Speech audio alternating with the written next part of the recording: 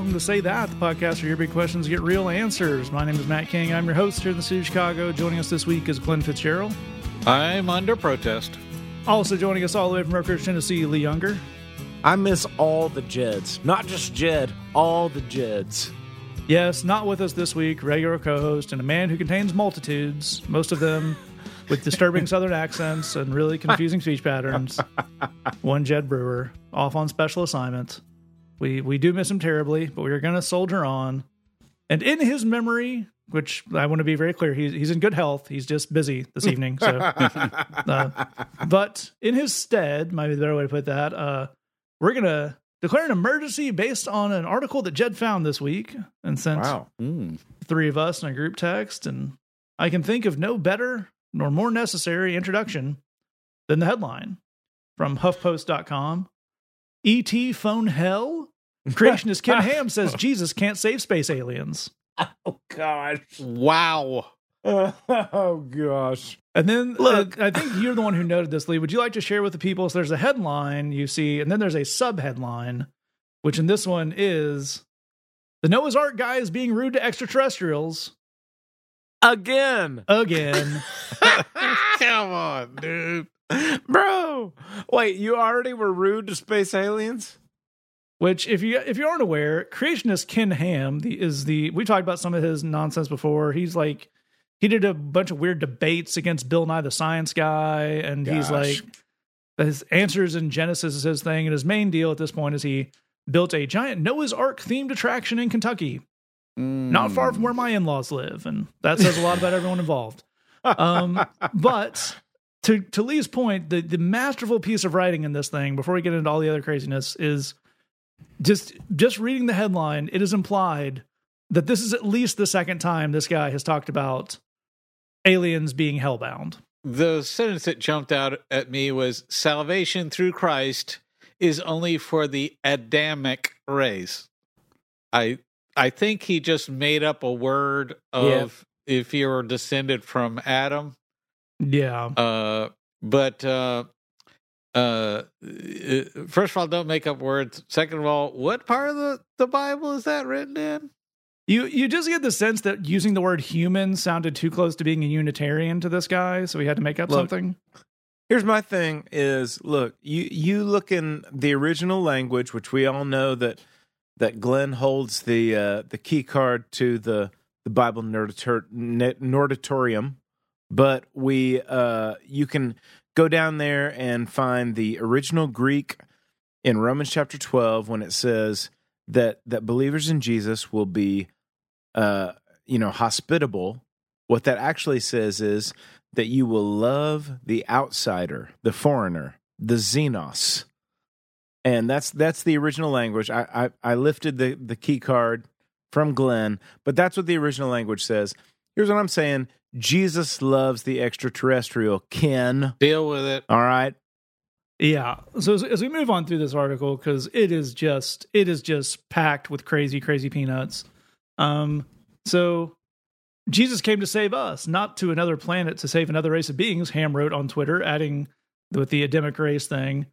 So then we cut to, on the bright side, however, Ham said they won't need redemption anyway, since they don't exist. The Bible, according to his strict interpretation, says only earth was made to be inhabited. And the other, quote, and the other celestial bodies were created for signs, season, days, and years. He tweeted. And there's just a wonderful Dunning-Kruger effect and how happy the most empty-headed amongst us are, because for eons, man has stared at the stars and wondered what it means and what his place in it is, and it's been the subject of paintings and poetry and song and deep thought. Leave it to Ken Ham to be like, nah, I got it figured out. I can tell you exactly what's going on. Don't you worry about it. That's right. So let me just put this out there, because I have a lot of feelings on this. But if you're trying to tell me there's no way for Chewbacca to get saved, oh my goodness, this is going to be a very seriously heated conversation. Yeah, it's a different heated conversation than any astrophysicist or astrologer trying to explain to Glenn that Wookiees are not necessarily space aliens as much as fictional characters. We don't have the time There's not enough recording software in the world to have that conversation. I mean, they come from outer space. Period. So also, you could say it's a figment of my imagination, but I've seen that wiki with my own two eyes right there on the screen. I don't know what we're even talking about. Listen, there was a key word in that sentence right there on the screen. Listen, but you heard him with your ears, Glenn, when he said, you heard him. Sure, that could be the Wookiee Sender's prayer for all we know. That's exactly what I'm trying to say here is, if you tell me that, first of all, I don't even know how we can get it in our minds that Wookiees wouldn't be open to the gospel. Period. I mean, clearly, Preach. You know what I mean? Like, you can't just say, I don't think they'd be interested, so forget about it. Come on. So that's such a good point. Also, if you're going to try to tell Matt King's wife that Grogu can't be saved, or that Grogu's name isn't written in the book of life, you better watch out. Maybe wear some head protection.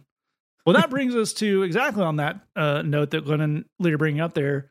Not only is it just a weird thing to say, it also just shows a fundamental lack of whimsy because they pointed in HuffPost, Ham has made similar comments before, writing in 2004, quote, Jesus did not become the God Klingon or the God Martian. Only descendants of Adam can be saved.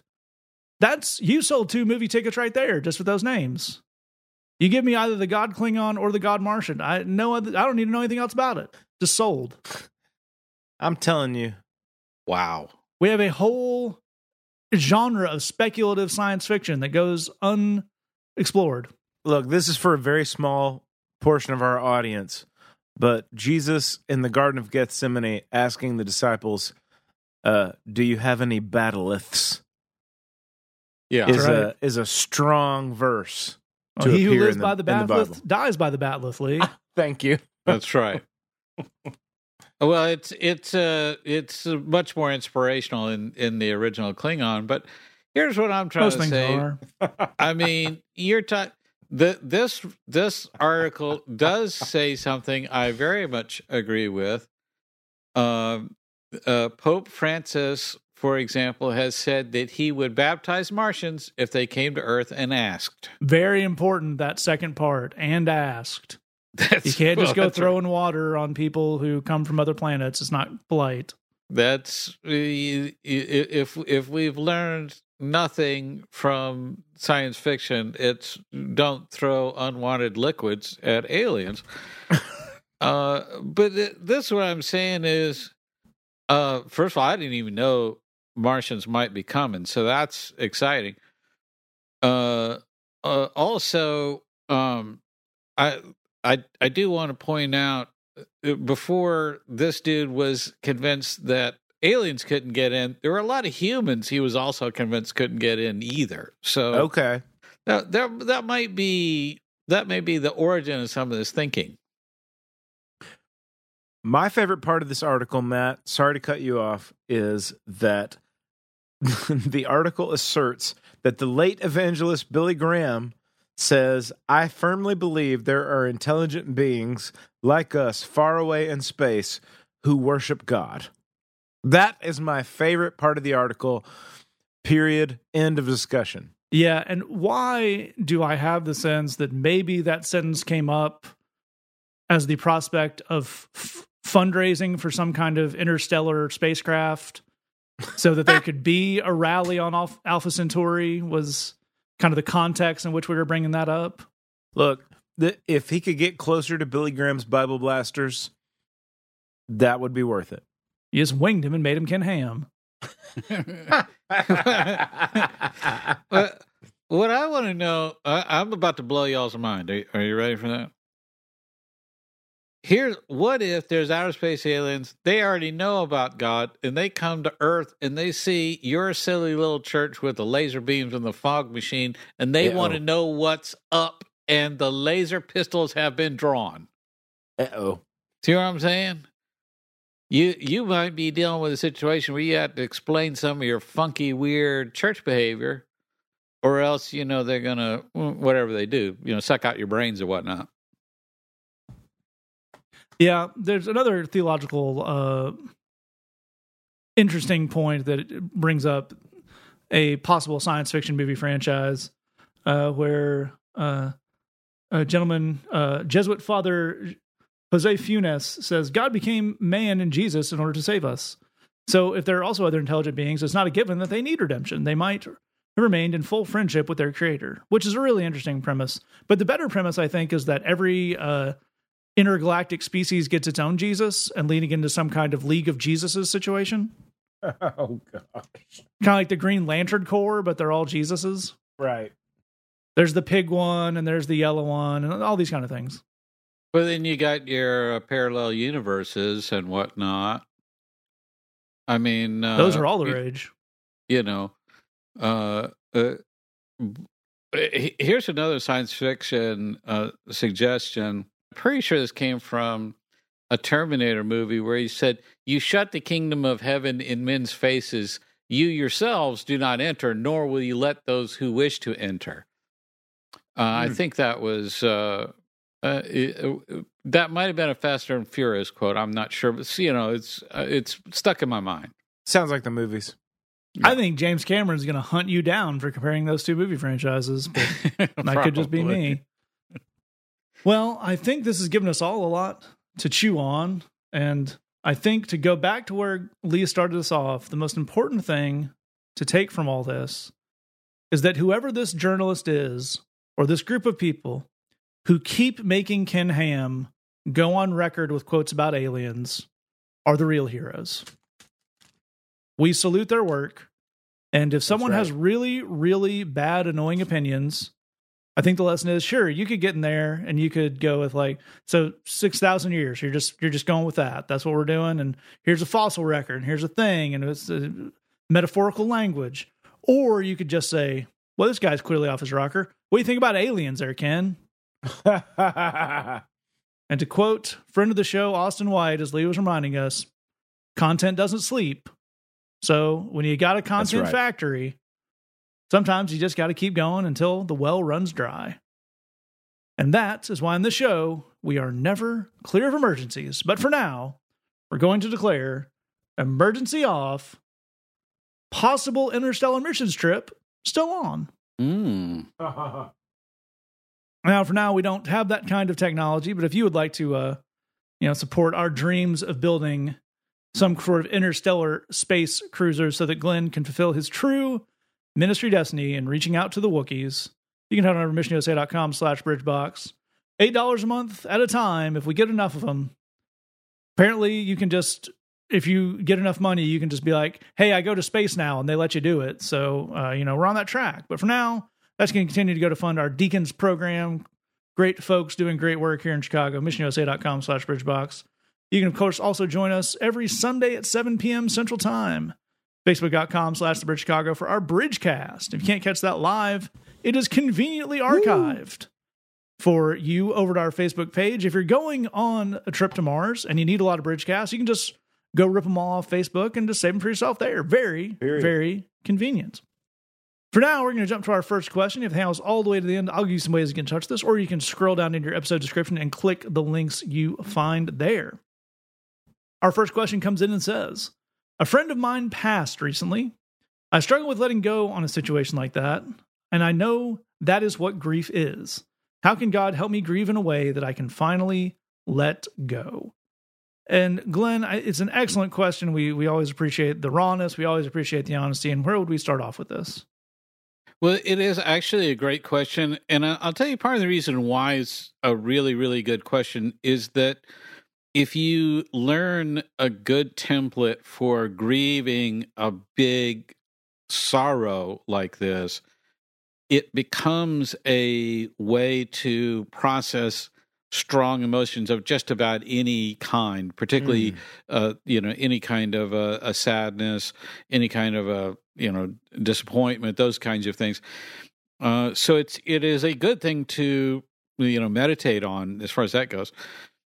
Here's the main wrong way. Let's start with that. The main wrong way to grieve is to put it off. That's the main thing that we want to make sure that we don't do.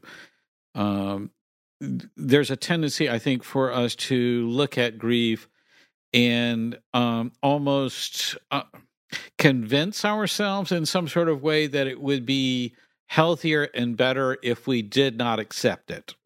That sounds crazy to say out loud. Acceptance ought to be the goal, but if you tell people in that avoidance mindset that you have grief, they'll say, "Oh, well, they're in a better place." Okay, I believe that, but I still miss them. Am I allowed to do that? Is that okay? Can I have some feelings here? Are we being stingy with sympathy for some reason? There are times when we say, I want to celebrate their life. Well, that's good. You should celebrate their life, but you should also be able to spend some time processing that grief. Yep. So the acceptance piece versus the avoidance piece, that's the key thing to look at with grief. That means facing things head on, and that can be overwhelming. It can be upsetting. It can really just take all our needles into the red there. So I think the key strategy we want to have as we're dealing with acceptance, or working towards acceptance, and we're facing this thing head on, is to recognize that I need to do that in short bursts. I need to be able to do that step by step, little bit by little bit. I need to be able to take that grief and do my grief work, process how I feel about it. Yeah. And then I need to be able to put that on the shelf and say, I'm going to get on with the rest of my day, and I'm going to be on something else. I'm going to be thinking about something else. I'm going to have feelings about other things besides this. I'm giving myself permission to not think about this and not dwell on it, because I will eventually overload myself. I will just get to a point of getting very upset, and that might affect, if I'm in addiction recovery, that could definitely cause problems. If I have problems with existing relationships, if I have marriage problems and I'm just wallowing in that kind of grief, then that's going to end up causing problems with that marriages. It's going to lead to sort of more of a selfish type mindset that I'm dealing with, and all those things. I'm better off just taking that little bit by little bit. Maybe I just schedule that. So I'm going to take an hour. This is I'm going to feel my feelings for an hour. I'm going to think about it. I'm going to talk about it. I'm going to pray about it. Maybe that's writing in a journal.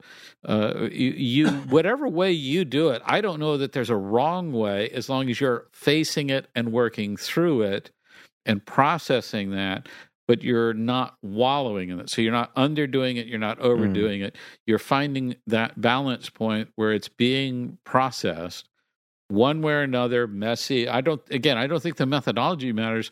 And it's good to find what works for you, but it's important to recognize that if you purposely let yourself overload and get to a point where you can't handle it anymore, then you end up getting right back to that avoidance. So finding a way to keep in motion with it is the key thing. I think it's a really, really cool place to start that off. And Lee, as we're talking about that kind of emotional landscape of it, like that our friend in the question here says, I struggle, and I think that's what grief is. But I think if we're going to look at grief, we do have to maybe start by acknowledging that grief encompasses almost every emotional reaction, and none of them are wrong, right? Yeah. I really like the way that you're laying that out, Matt, because I think the one thing that we can say from a perspective of a person that knows the Lord is the Lord that wants you to feel all the things that you feel, but he wants you to do that with hope. That's kind of the biblical response, is that we grieve, but we grieve with hope. We don't grieve like people who have no hope. That's the kind of the strict biblical version of that. So what that means is that we can be honest about the fact that we're sad our friend is gone. Sadness, that's allowed. Tears, they're allowed. Just grief is allowed. We can be hurt that we can no longer talk to somebody that we could talk to before. I can't talk to somebody that I love for now. we can be honest about the fact that we have pain over the separation that we feel. The fact that we feel a lot of kind of weirdness and mystery over they're gone, but somehow they're in eternity or whatever. Like, all of that stuff is mysterious to us. And we can be honest about the fact that that's weird. But we do all of those things with hope. So I think the key thing here is realizing is that, exactly as Matt set this up, that that you get to feel all of the things that you feel, and none of those things are out of bounds, but we put all of those things through the lens of hope. So we don't have to completely let that person go, because we're going to get to see that person again. The thing that we let go of is not that person, but we actually just let go of despair. It's kind of the one emotion that we really need to guard against as we're working through grief. Despair says the relationship is over. My story with that person has been written in full, and there are no more chapters to be written in that story. And the cool thing is that's not actually true. Because of the hope that we have in Jesus, we get to actually dismiss that one emotion, despair. So if we're sad, we get to feel sad. If we have pain, we get to feel pain. If we are frustrated or we feel confused by the mystery of eternity, we get to feel all of those things. And the Lord doesn't want us to judge any of that. The one thing that we need to guard against and kind of block off is the idea of despair. So we feel sadness with hope. We feel frustration or confusion with hope. We feel mystery with hope. All of that stuff is seen through the lens of the hope of eternity, that our relationship with this person is not over. We are going to see them again. Our story together is not over. Our experiences together are not over. I don't understand all of that stuff, and I can't really comprehend that now, but I'm going to push aside despair. And in the midst of that, I'm going to do all that grief work that Glenn was talking about. I'm going to set aside some time for that. I'm going to, for this point, portion of the day, I'm going to look at old pictures, or I'm going to look at, journal some things out, or whatever it is. And I'm going to feel all the things I feel. But the one thing I'm going to block against is the idea that our relationship is over.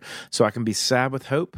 I can be confused with hope. I can be frustrated with hope, but I'm not going to despair, because there is a future. There is more to the story of our relationship.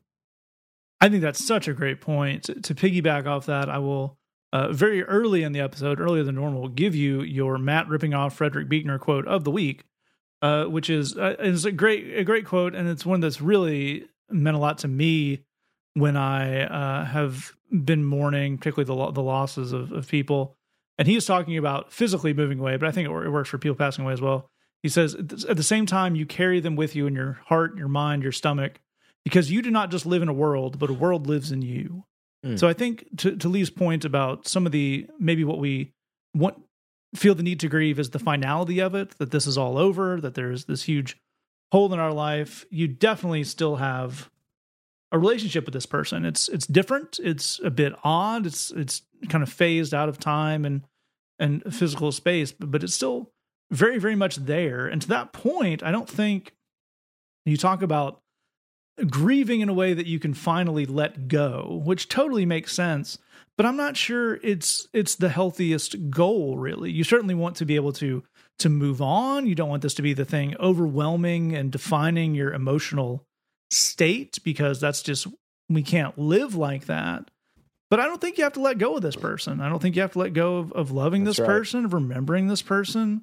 I think what we want to do is grieve in a way that helps us accept this new relationship we have to this person. And there's a lot to grieve in that. They're not going to be around. You're not going to be able to physically talk to them. All that makes sense. But I would say you don't have to let go of them. And because of that, you don't have to face that idea of an ending. This is not a finality thing that's totally over, which hopefully will free you up to do the honesty and the really looking at things that both of these guys were talking about. Move on to our second question here. It comes in anonymously and says, any tips on how to let go of feelings of resentment and bitterness coming from an old family wound? Even though the incident happened many years ago, these feelings still linger every now and then and make it hard for me to truly forgive my family and to trust God because I can't help but feel like he didn't do anything about it. And another great question, a deep question, a really honest question. And Lee, where would we start out with all this?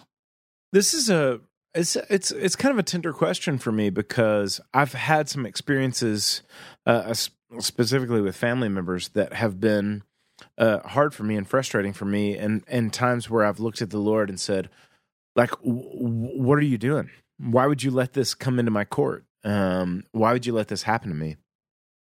And and some of those things have kind of transpired over years and years and years, and I've just, to be perfectly frank, I've got some old family wounds. And the way that I look at them now, kind of years later, is in kind of working to let them go.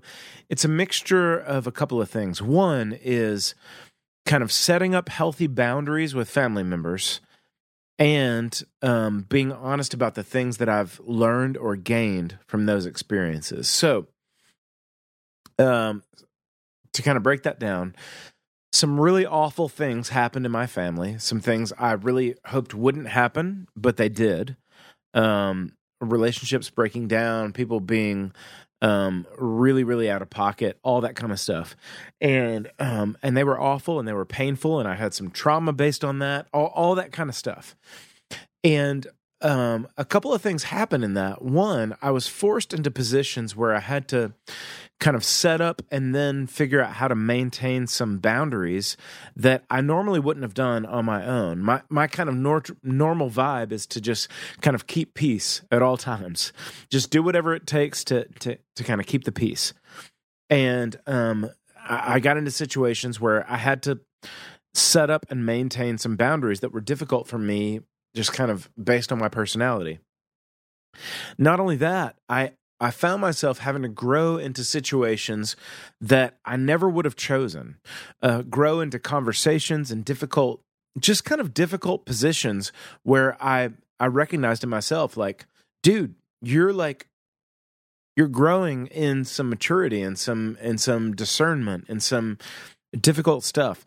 All that to say, through some really, really crappy family things I would not have chosen, I have looked back years later and seen in myself things the Lord, like crappy situations the Lord has used to develop in me kind of some backbone, some skills, some language, some things that I would never have developed on my own if I had not been forced into those positions.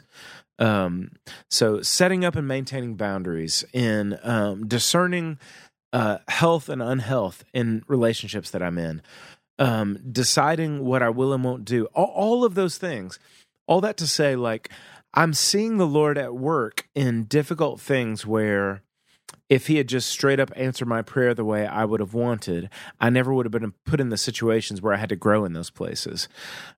It's caused me to trust him in a weird way. If he had just answered my prayers, then I wouldn't have grown. Because I've grown, I'm a completely different person, and it's enabled me to face some really difficult situations in a totally different way than I wouldn't have been able to before. And so it in a weird way, it's caused me to trust him in a different way. On the backside of having grown, on the backside of having developed and changed and matured in some really critical skills relationally and all that kind of stuff, it's caused me to trust him to say, you know what you're doing because you're growing me in ways I would not have chosen to grow myself. That to say, family stuff is hard, man. It's complicated. It hurts. It catches you off guard, and it forces you to the point where you have to decide who you're going to be and how you're going to be in different situations. It's frustrating and confusing, but the growth that you get out of it is the growth that that is going to help you through the rest of the relationships you're going to have in your life. All that to say, in my situation, I've seen the Lord at work, and I hope that as you work your way through this, that you can see He's at work for you in the same way. I think that's a really, really strong and well put point, and a really good place to start this discussion off. And Glenn, I'd love to get you to pick us up there, because in that last segment we were talking about with grieving, the idea of I don't know if I'm ever going to be able to let go of something, and I think a lot of that's going to transfer over kind of into what we're talking about here, right? Mm-hmm. Yeah, for sure. I think, like Lee, this is definitely a question I can relate to very specifically in terms of old family wounds. But, as you're talking there, I have a theory, and here's my theory. I think there's something unique and significantly bad about a situation that's never apologized for, that no one's ever taken responsibility for. And here's why. Because I think that when someone wrongs you and then they don't apologize for it, then I think you can believe and know and analyze and decide this person's wrong. At first, you just feel angry, and so angry people always think they're right. I can say that as a person who's angry a decent amount of the time, but then you say, well, maybe I'm at fault here a little bit. Maybe I'm wrong. You analyze, and you say, no, this person's wrong. Everyone says they're wrong. I know it's wrong. It's wrong. Okay, fine. But my theory is that when people don't take responsibility, there's some small part of you who still thinks maybe I'm wrong. Maybe I'm blowing things out of proportion. Maybe I'm not remembering things right. You still carry it if they don't take that off of you. That's a uniquely cruel thing to do. If you've done something wrong, you can just own up to it. And forgiveness comes a lot easier than we think when someone is taking full responsibility and is saying, I was in a bad place, I was being irresponsible. We can work through that. But someone who's saying, hey, isn't it a little bit everybody's fault? I mean, I was at fault a little bit, but then you kind of blew it out of proportion. And then you said things that were very hurtful. So it's sort of like we were all a little bit wrong. Let's just, whitewash over it and move on. That's super, super, super next level awful. It's because they're manipulating you into punishing yourself for having been mistreated. There's a lot to forgive there when you start adding that stuff up. Here's a second layer of this, because you're talking about old family wounds. It's not always, if you're talking about a family dynamic, it's not always just the person who did wrong. It's the enablers who are also involved in that process. Super true. In my family, there was always one person misbehaving and everyone else saying, well, maybe if you were a little nicer. And those are the people that I wake up in the middle of the night fantasizing about pinching their head off their shoulders, because, you don't tell somebody who's been mistreated if you acted nicer or you did something different, as if I control other people with the power of my niceness. If I had that power, believe me, I would be exercising that a lot. The reality is that betrayal part can be hard to forgive. But I want to end on one other area that I think is super key here. When you have a long-term thing, forgiveness is kind of trickier than you think it is. One, because there's a lot of layers to peel away, because it's been around for a while and it's a big stuff and all that. So that part, and you're dealing with that, and it's a struggle, and you're feeling the struggle, but you're getting through that. But here's the thing: if I fully forgive something that's in my past that was big, I have to also recognize that a lot of my thinking, a lot of my personality, a lot of my foundations were built while I had that trauma and that crisis going on in my head. So it's become a part of the fabric of my thinking and my way of relating to the world and all of that. So I need to go through that part with a fine-tooth comb. That's sort of a forgiveness process, but it's also just rethinking relationships and rethinking yourself and saying, I need to scrub the effect of this out of my life. And that's a more deeper, more introspective thing. But once you get to that, I think that's where the much, much bigger breakthrough and joy and peace come from. I think it's a great point. All that these guys said. What I would add on at the end here is kind of exactly as Glenn is pointing out, that when you do have something that is so foundational to the way you think about things, it can be really insidious into the way it kind of creeps into everything. And you mentioned in your question a fully justified concept of, this hurts my ability. I feel like this hurts my ability to trust God because he didn't do anything about it, which is perfectly reasonable, perfectly and accurate. We don't know why he didn't do anything about it, but he could have, and he didn't. So that's perfectly legitimate thing to want to work out with him in loud and sweary tones as you see fit, and that's totally cool. That's totally on the table. Where we wander into this getting into your brain in ways you may not see coming is the idea of someone describes God as a good father, and you think, well, my dad was a jackass, so there can be no such thing as a good father, therefore there can be no God. What you've done there is let your jackass father be the thing that defines your entire universe and your entire conception of what is and can be. And that is the kind of thing that's entirely normal with these deep, deep wounds that no one ever apologized for and was never fully dealt with. So as Glenn talks about exactly rightly about forgiveness being a tough thing, there's also something that's probably going to come in layers over time of how deep this was. And you might get some times where you think that, okay, this is taken care of. You know, you mentioned that the incident happened years ago. I still feel it linger every now and then. That's totally normal. It's kind of like having an old physical wound. There might be days, weeks, months, years where this seems like something you don't have to deal with anymore. And then it pops back up. And then you need to apply what these guys are talking about all over again. That doesn't mean you're bad at dealing with this. It doesn't mean that you didn't deal with it. It just means when you're dealing with something that is so, as to use the very good term that Glenn gave us there, foundational. It turns out if you have a crack in a foundation of a house, kind of everything that happens in that house is going to mess with that crack a little bit.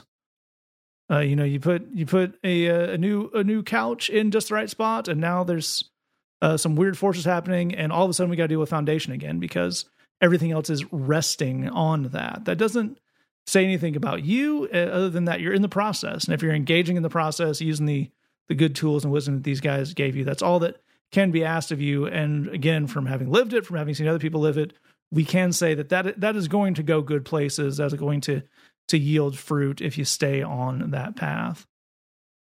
We're going to go to our final question here. It comes in and says, Psalm 18:25-26 says, "To the faithful you show yourself faithful, to the blameless you show yourself blameless, to the pure you show yourself pure, but to the devious you show yourself shrewd. But none of us are blameless or pure, so what does that actually mean for us?"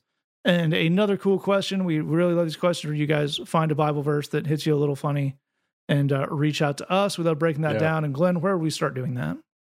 Well, what's funny about this particular question you're asking is it's tough to answer it from a more practical, real world standpoint. And that's what we tend to try to do, is to take it out of the world of theology and concepts and stuff and put it in more real world context. But I'm going to see how well I can do with that here.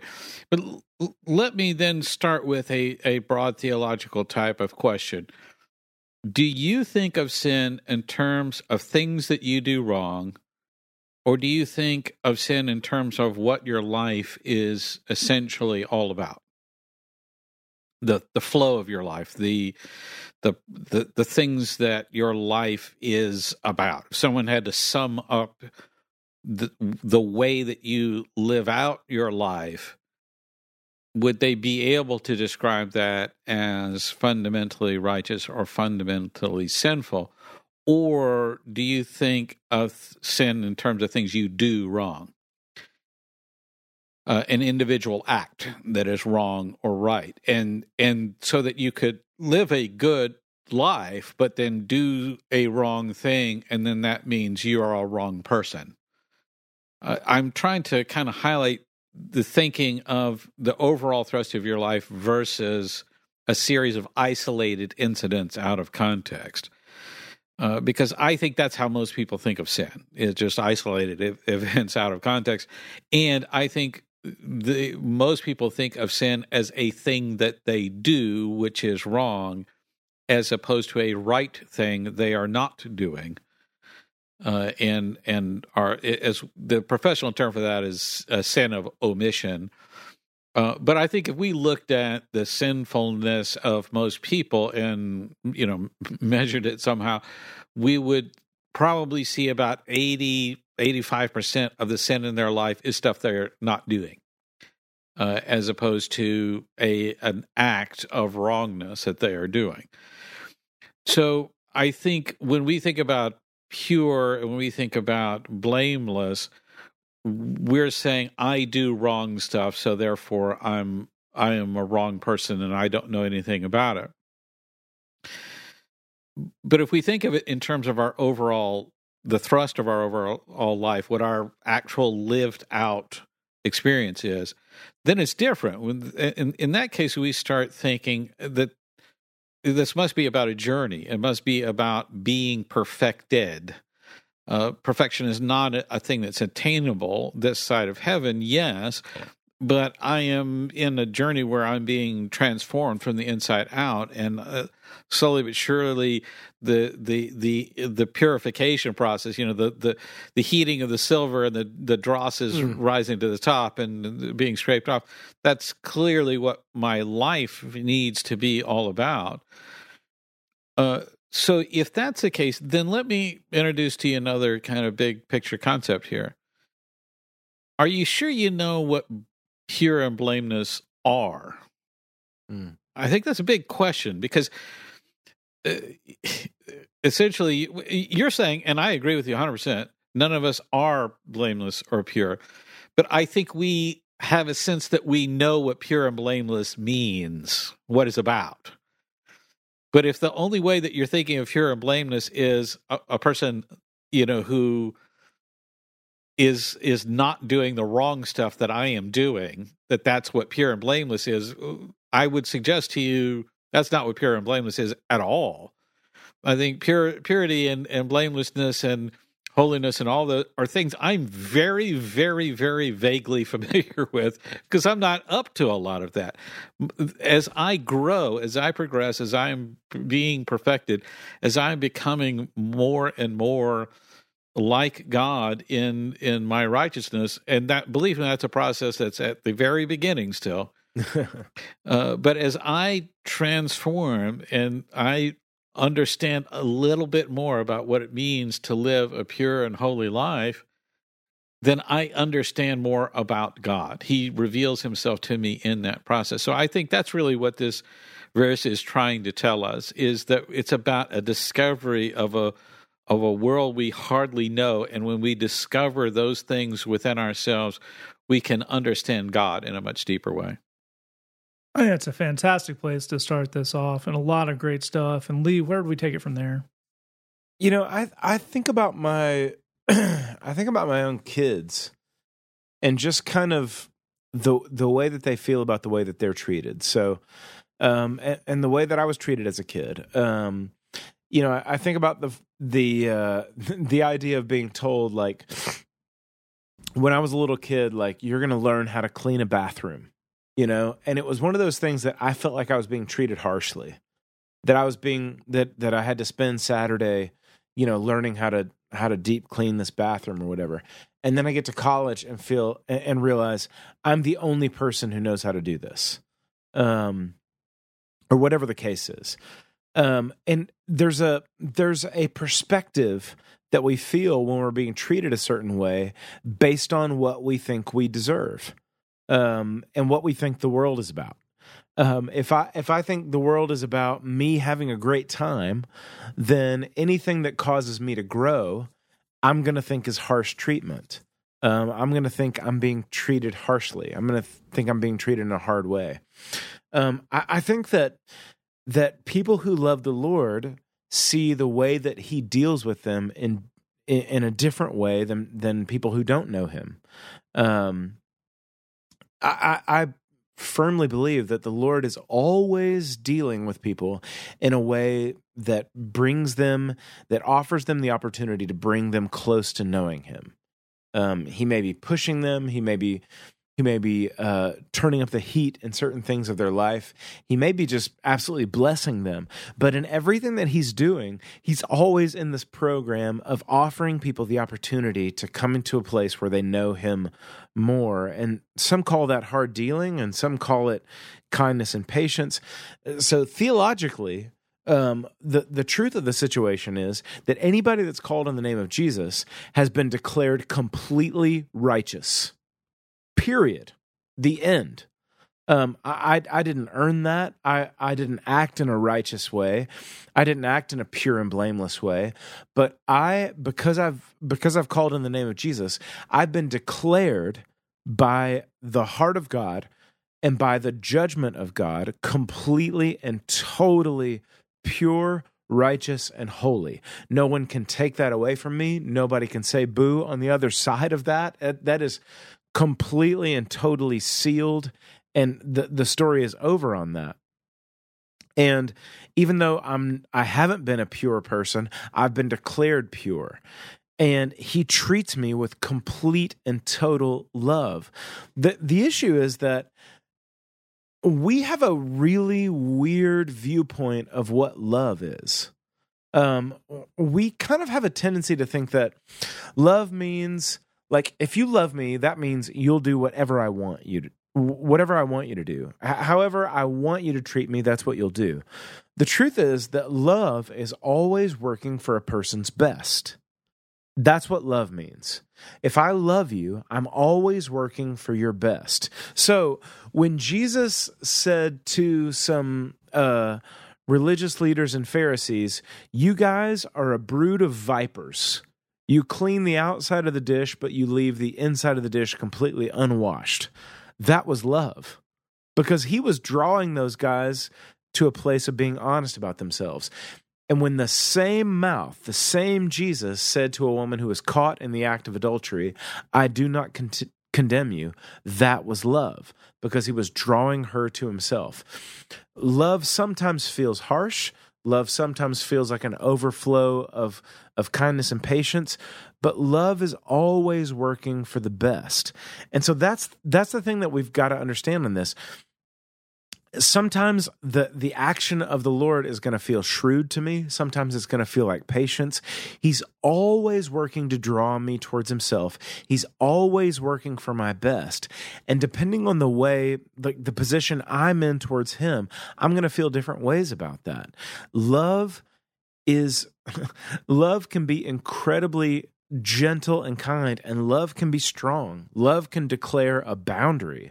Love can be difficult to bear, but the Lord is always going to work towards love in me. And when I call out to Him, I am declared completely pure. The question is, what is my attitude toward Him? That's really what I want to look at, is His treatment towards me is always in the direction of love. What is my perception of that? It could be one way or it could be the other, but the deeper I grow in maturity towards Him, the more I'm going to understand He's always working toward a place of drawing me close to Himself, and always working from a place of love. That's all fantastic stuff from both of these guys here. I would tack on to the end of what Lee says there, exactly picking up where he was laying off there about your attitude towards God. And I think it plays into your attitude towards the world and your attitude towards other people. If we look at this verse through that lens that Lee is giving us, and we can see a hint in that, because the verse after the one you quote, Psalm 18:27 says, "You save the humble, but bring low those whose eyes are haughty." So if you look at this, the first three things you're comparing here all are pretty similar variations on a theme. Faithful, blameless, pure. Then the last one, to the devious, you show yourself shrewd.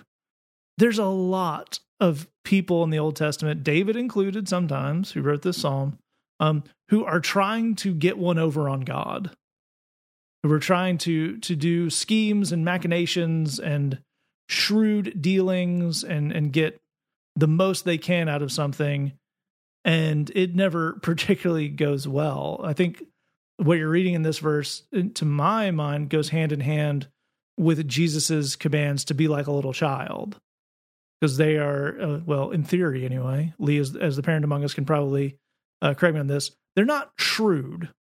They're not. They might try to be, but they don't ever really pull it off.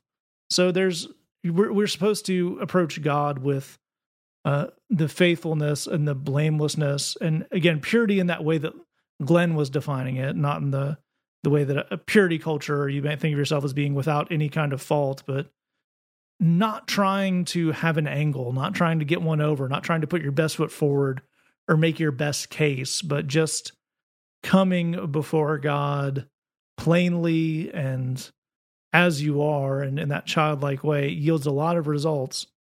And obviously, you can't do that in every one of your relationships in the world. That was just not the way the world works. But it's a very interesting idea to think of approaching more things in your life that way and seeing what you get kind of based on this psalm. Because I love that part of verse 27 where it talks about comparing all this to humility as opposed to being haughty, compared to having the angle and seeing the way things all play and seeing the wheels within wheels and going based on that.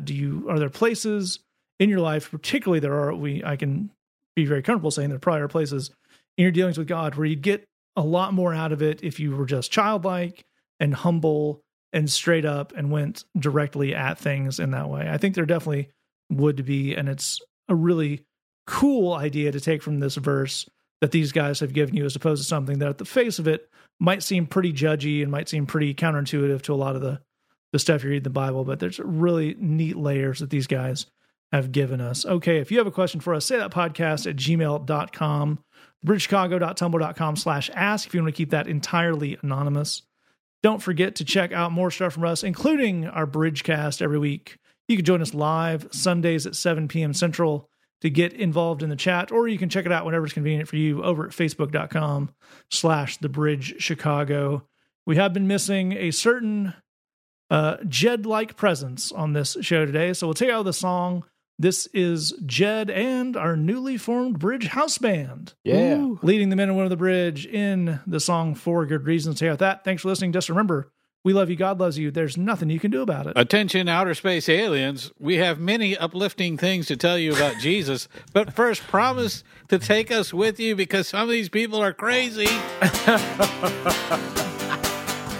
And those claps are right on, man. I'm feeling that. Keep those going. Everybody in this room, man. Don't hold back. You're going to have more fun if you put your hands together. I got 4 good reasons to believe.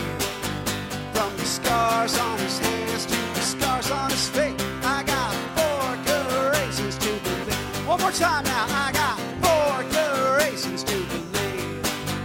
From the scars on his hands to the scars on his feet. I got 4 good reasons to believe. Here we go. 1. Jesus loves me. 2. Jesus loves me. 3. Jesus loves me. For God so loved me. 1. Jesus loves me. 2. Jesus loves me. 3. Jesus loves me. For God so loved me. That's it. That's the whole song, man. You got it. So we'll take it back to the top now and turn this volume up. I got 4 good reasons to believe. From the scars on his hands to the scars on his feet. I got 4 good reasons to believe. Here we go. 1. Jesus loves me. 2. Jesus loves me. 3. Jesus loves me. For God so loved me. 1. Jesus loves me. 2. Jesus loves me. 3. Jesus loves me. For God so loved me. Oh man, y'all are killing it. Here's my question. We're We're doing one more time. Let's take that volume all the way up, man. When we count those numbers, I got 4 good reasons to believe.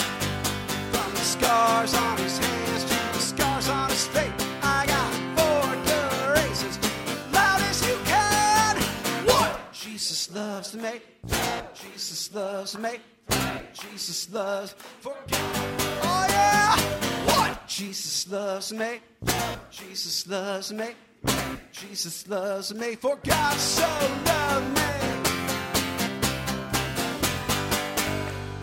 All right, guys, you did great. You did awesome. Grab your seats. I love you. I'm so glad you're here. Welcome to the bridge.